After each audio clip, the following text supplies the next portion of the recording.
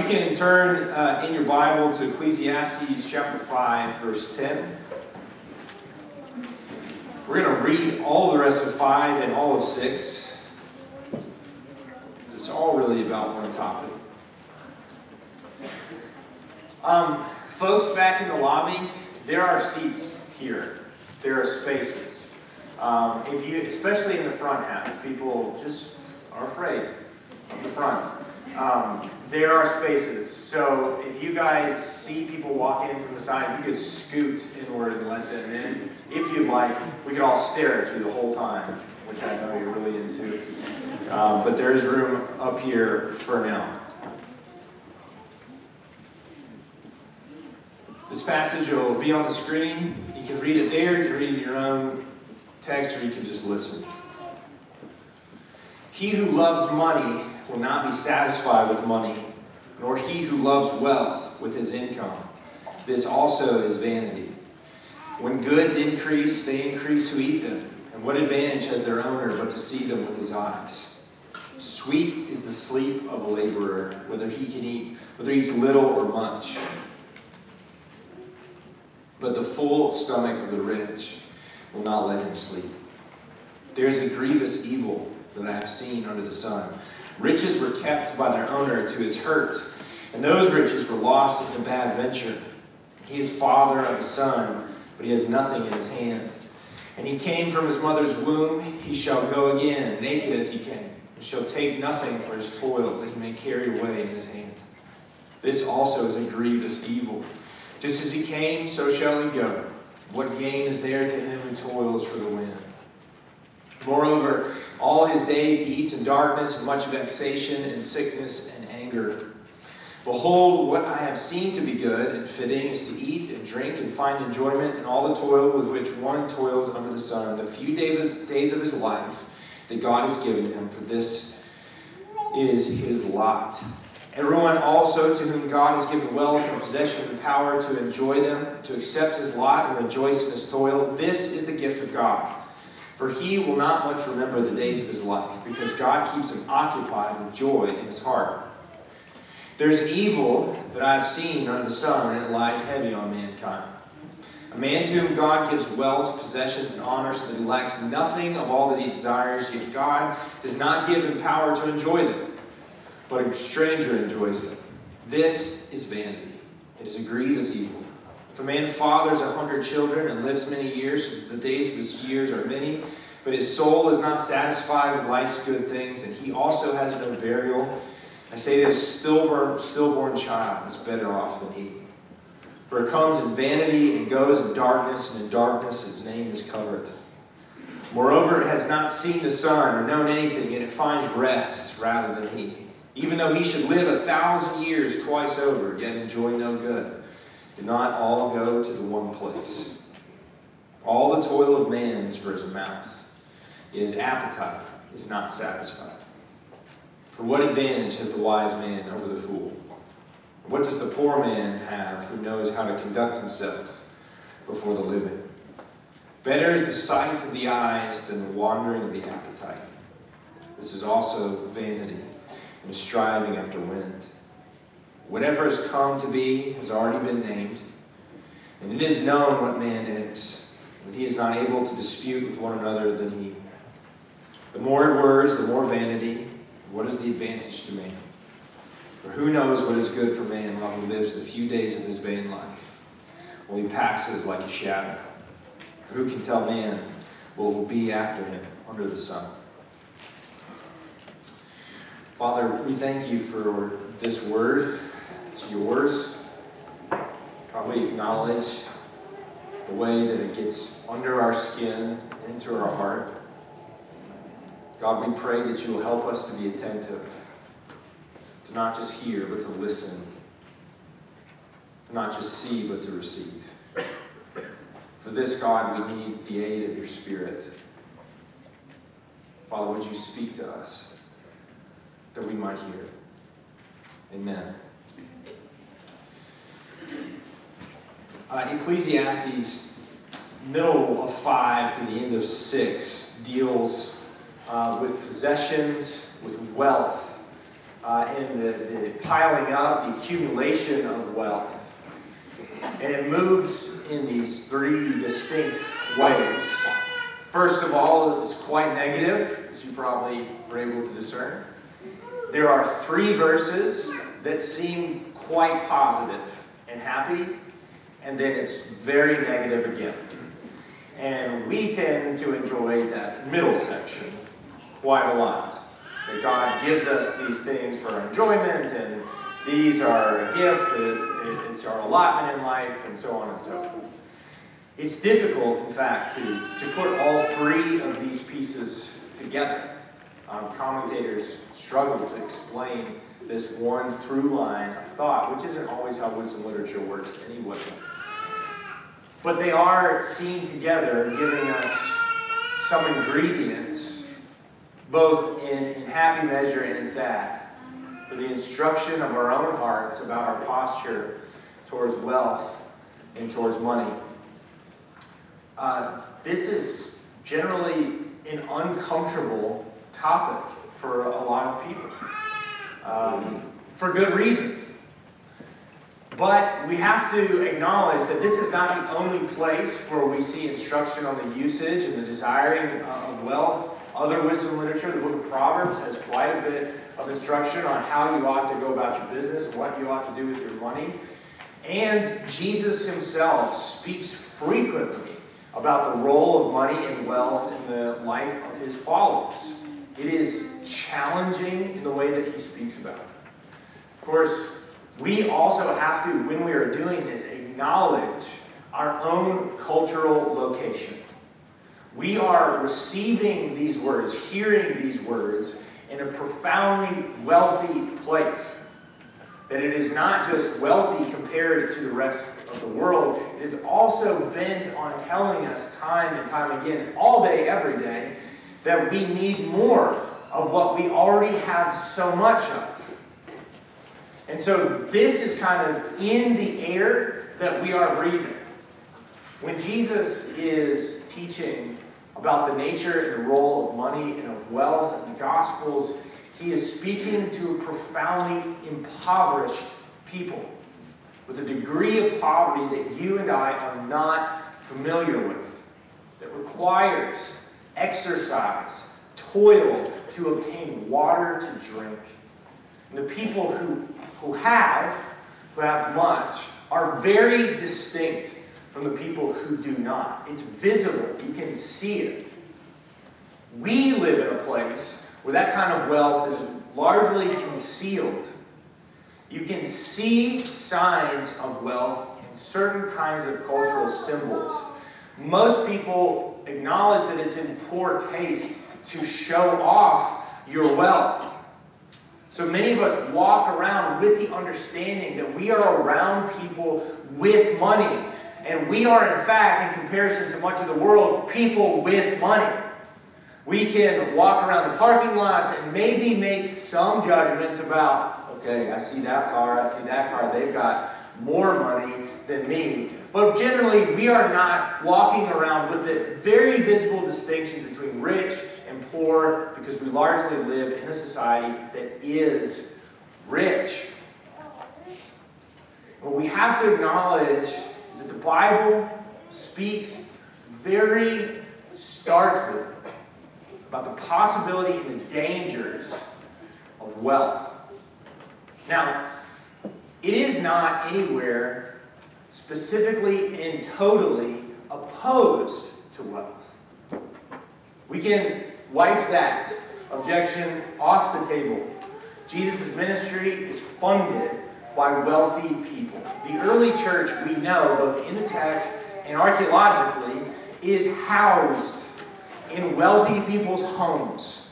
The earliest church gatherings happened in places where rich people had large enough structures that multiple families could be together to worship. And there is, in fact, nothing wrong with that. There isn't a passage of the Bible that just says having money is bad. But we are probably, as Western Christians, far more familiar actually with that than we are with the dangers of wealth. See, I grew up hearing that all the time in church. The Bible doesn't say it's wrong to have money. It really doesn't say that. It's fine to have money, actually. Having money is okay. I heard that a lot. I didn't hear quite so much the but. It's dangerous. It is dangerous. And the preacher is warning us of the dangers here. Now, there are stages and forms of the dangers associated with wealth. I'm not going to get into all of the things that he talks about. He talks about what happens if you have an inheritance and it does get passed on, or it gets passed on to a fool, or it doesn't get passed on actually, and then you don't get buried. There's all these ways that money can go wrong. But a repeated theme in both of these kind of negative sections is the emphasis on the bottomless appetite for more. He says it here. All the toil of man is for his mouth, yet his appetite is not satisfied. And the danger of being incredibly comfortable with wealth, with money, is that this is just sort of the natural momentum of the accumulation of wealth, is that it doesn't fill you up ever, but instead sucks out the bottom of your appetite, so you just always need more. So often, if you listen to very successful people, if you listen to very wealthy people who have no kind of framework or moral structure, Christian moral structure to their wealth, if you just ask them quite honestly, how much money do you need? The answer is more. You just need more. And that is the position in which you are in danger. The preacher says the accumulation of wealth that creates this bottomless appetite is a real problem. And it is destructive. The question you and I might have is why? Why does this become a problem? If you and I understand what wealth teaches us implicitly, we can be on the lookout for the things that wealth does badly to us. When you have money, and you can be saying, I don't have that much money. I barely pay my bills. Or you can say, I have lots of money and I'm really good at acquiring it. Anywhere along that spectrum, this applies to you. If you have money in your hand or in your bank account, the function of money is the exchange of one thing for the acquisition of another. And if you have any of it, you are automatically in the position to decide, I am able to fill my needs. Now, to some degree, this is good. This is okay. God made you and me to work. Working is good. Vocation is good. He didn't make people in the garden and say, every day is Sabbath. He said the next day is Sabbath, and then the next day you go to work. Working is good. Filling the world with good produce, with good product of your hands, it's a thing that's tied into who we are as people. That is not wrong. But what money teaches you, divorced from any context or from the framework of relationship with God, is that I am in control of the provision of all my needs and wants. And this happens so subtly and naturally that you begin to, without thinking, see yourself as the prime provider for all that you want. And things so easily shift away from what you need to what you want, especially in a world like ours that's full of excess. When so many people so easily fill their needs, the shift away from needs and into wants is now even more firmly in my own hands. And this speaks to the prime fault of our people, the human race. The position that Adam and Eve coveted in the garden was that they themselves would be in control of what would be considered good and what would be considered evil. So the possession of wealth puts you in the arena of what our first parents failed in their ability to believe, which is that God is the provider, and in Him there is no withholding and generosity. God is not holding out on you. God is never holding out on you. But what wealth does is it makes it easier to believe I will be the judge of that. I will be the one who decides when I have enough, what I should have. Jesus calls His people to an alternative kind of dependence and relationship with money. In many ways, the church in this culture has picked up the tools, the weaponry of culture war over so many important and contentious issues in this world. And there's this kind of especially in evangelical churches, there's this kind of impetus to fight, to push back against the ways of this world on any number of fronts. But I would make this suggestion to you. There is, in our Western culture, no more powerful statement of opposition to the ways of this world than to be a person of contentment. The economy of our society is driven by discontent. It is the natural way of operating, left or right. Democrat or Republican lives under this domain of craving for more. And if you want to fight a war against the culture, I would say this is a much better, more painful, and more fruitful place to fight. That we would hear the voice of Jesus calling us to relinquishment of our possessions and our slavery to our possessions, and seeing in Him this one who is more than enough for me. And I am not speaking this to you as somebody who has divorced themselves from the clutches of a consumeristic culture, a culture marked by wealth. I'm telling you that in my own life, as I meditate on these passages, it is so easy to get sucked into the lure of wealth and of money. How many of my own possessions, my own cravings, my own desires are bent away from sharing with, giving to my neighbor, and instead feeding my own desires. My suggestion to you is that if you live in this culture, you should assume you carry the virus of consumptive behavior and greed in your heart. You should just assume it if you live in this country. Some of you are probably more virtuous than me. Probably a lot of you are.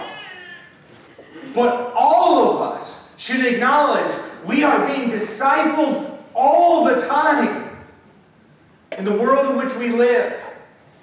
In this world, this culture, this place, this time that we live, we are being explicitly taught to feed these appetites again and again and again. Accumulation of wealth is a goal, a fixture of our mind's environment.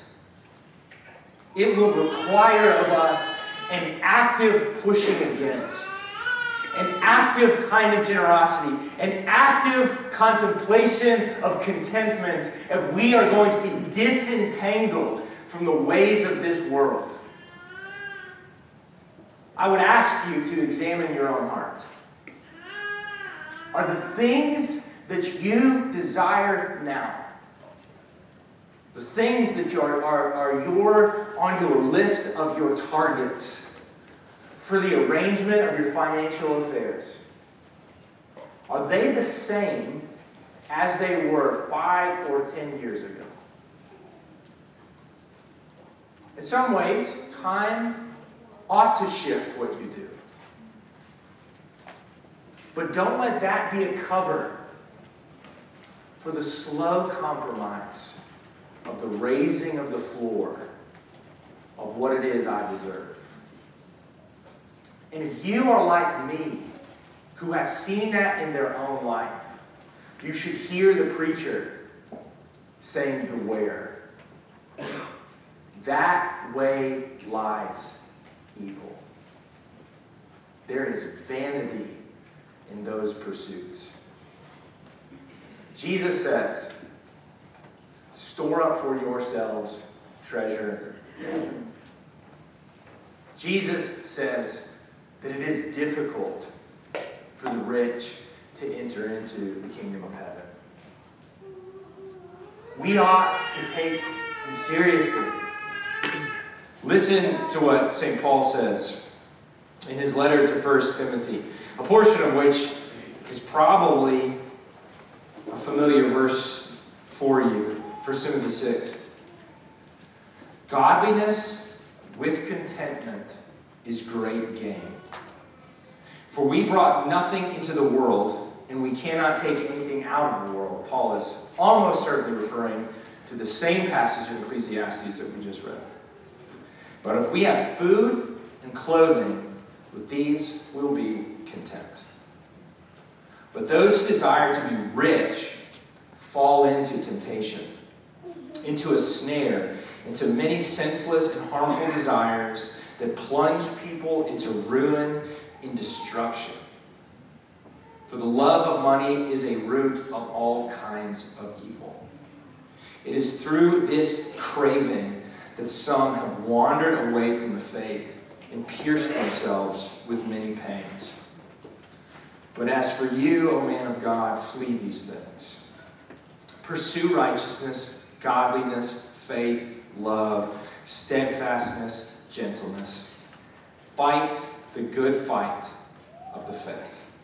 Take hold of the eternal life to which you were called, and about which you made the good confession in the presence of many witnesses. Do you hear the way that these themes rise to the surface for Paul? There is a measure, a component of godliness that is tied to contentment. And then when you are derailed from this pathway of contentment, you are quickly being sucked out to sea in a way that he says brings ruin and destruction. Beware. He says you have to fight the good fight of faith. To me, when I hear this, that's actually a relief. If Paul is saying that this is a fight and this is a struggle, St. Paul, I feel a lot better. Because it certainly feels like a struggle to me. It feels like war. It feels like I'm hemmed in from every side.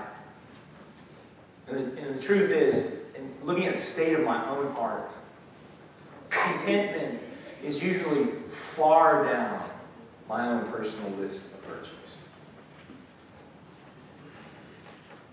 And if St. Paul could say that this is a war, then I too can put up my hand and acknowledge I'm feeling the effects of the battle.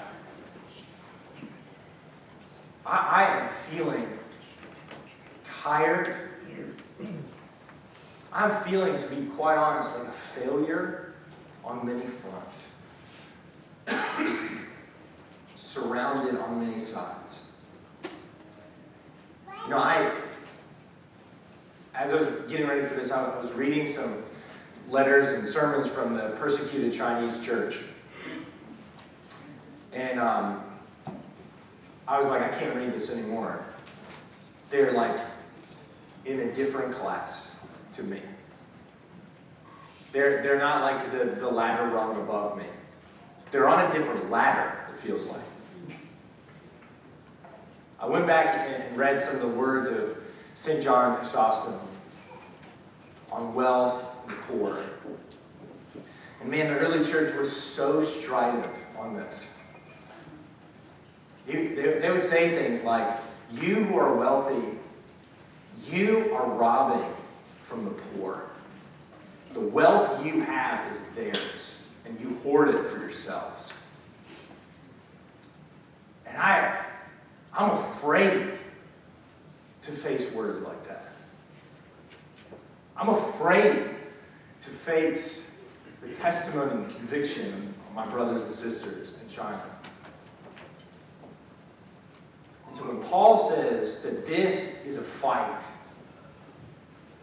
for the state of my own soul, for the state of my family, I am more convicted than ever that I have to put up my hand and say, I need help. I need help from you all. I need help from my friends, from my brothers and sisters who will look in honesty in my life and hear my own confession. I have been selfish. I've been self-seeking. My appetite has known no ends. I've acquired for myself and acquired for myself and acquired for myself, ultimately piles of things that my children will throw away as junk because they do not know what to do with it all. I have to hire people to take away the excess of my own possessions because I have moved on to something else, and I am so tempted by the things that I do not have so I can acquire more things that will ultimately just be either garbage in my own home or in some landfill far away, and I can't stop myself. I need my brothers and my sisters to look honestly at me, to help me, to live with me in contentment before Jesus. But more than that, I have to put up my hand again and say, Jesus, I need you. Ultimately, the teaching in Ecclesiastes 5 and 6 and the words of Jesus and of St. Paul and of the early church and our brothers and sisters in Christ ultimately are only exposing the greater truth that once again I have come to the position where I must understand. It turns out I need Jesus. It turns out again that I need somebody to save me from this mess. It turns out one more time that I cannot handle my own virtue. It turns out once again that I have plenty of sin to confess before God. It turns out that the Scriptures read me one more time, and I am exposed not as the wise man, but the fool. Again. And so I am bidden by the Scriptures to throw up my hands and say, if this is a good fight, I need a champion. I need somebody to fight on my behalf. And if I am going to be all right ever, I am going to have to lean on the generosity of God. You and I have a problem with wealth. You may be facing up and doing great with it. Okay, I don't know you personally. But you and I, we have a problem with wealth. We live in a danger zone. And you and I are in need of God. Wealth tells me I don't need anyone but my own desire, my own ability to generate and to control money. That is a lie. And what I need is the generosity of God. And while Jesus delivers words that convict me and call me to a different kind of life, it is in Jesus that I have hope. I do not just hear Jesus as a moral teacher calling me to a kind of life that seems incredibly difficult, almost impossible for me. I hear Jesus as a moral teacher who is doing precisely that, and the supreme conduit of God's overwhelming wealth deposited and given over to me, the wretched and poor one, in need again of the great generosity of God.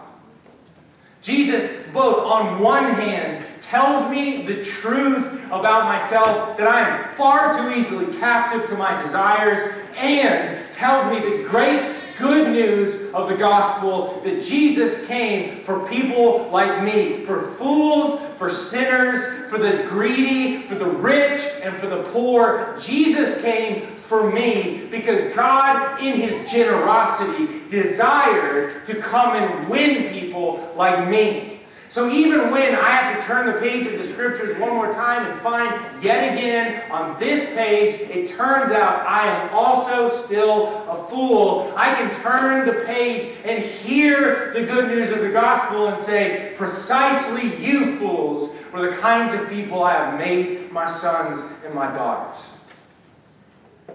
I am not here to stand up here and say, it's all right for you to do whatever you want with your money. Jesus doesn't say that. Scriptures don't say that. I don't know what you should do with your money. That's a different question. It's likely, though, that you will hear the Son of God reaching not so quietly into your pockets. At the same time, I am here to tell you that if you, like me, have wondered if the fight is too far gone, the answer is no. It's not. Maybe you don't, wealth is not really a thing that you struggle with. Maybe it's your own personal contentment in the relationships you have, your sex life, your job status, whatever kind of currency really does it for you. Maybe you've fallen so short, time and time and time again. The treasure houses of God's mercy have not been depleted one little bit. And for you and for me, there's hope. Because Jesus is still Jesus. If you are here today and you realize that you have been living your life by this dictate, to acquire and consume and acquire and consume, whether it's money or any other form of thing, today Jesus comes and stands before you with a word of liberation. That was a fool's game and a con. And you don't have to live that way anymore. Repent and come home. If you are here today and you are feeling the weight of your lack, if you are feeling discouraged by what you do not have, and the stress of trying to get to that next rent payment or the next mortgage payment or whatever it may be, for you too, the Father has more than enough.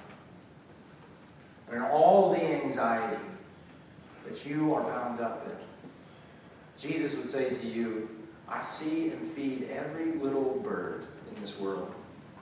And to me, you mean so much more. I will not overlook or forget you. And if you are overwhelmed with the prospect of your own sin, today, God is here to be generous with you. He will not stop being generous with you. If you feel convicted, it's okay. He's busy delivering you. Accept His generosity. If you feel condemned, that there is no hope, that is a lie. For you and for me, there is more than enough in Jesus. Today, come home to Him. And let Him lavish His love and His mercy on you again and again and again until you see Him face to face. Let me pray for us. Father, we thank you for your kindness and the riches of your love in Christ Jesus.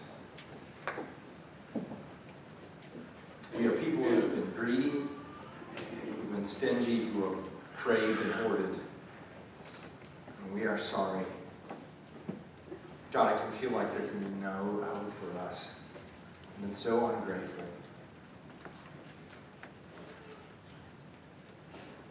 God, we don't want to live lives anymore that are tied up in meaninglessness, vanity, smoke, and steam of this world.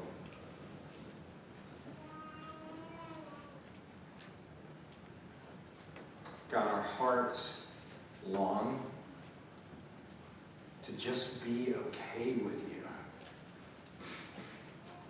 To see you and to truly believe that you are more than enough. We confess that our list of things that if we had it, we'd be all right, is longer than just your name. And we don't even know what to do with that, God. We don't know how to do it. But we know that you have to be the answer. Father, I pray for those who are overwhelmed with what they do not have. They would find their life in you.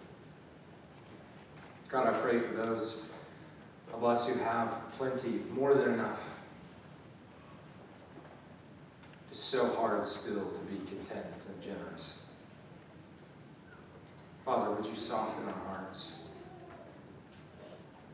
that we might hold our possessions lightly. Father, help us to see and understand the riches of your love in Christ. To have our hearts moved and softened by that. And to be filled up and satisfied like nothing else in this world can do. It is in Jesus' name that we pray. Amen.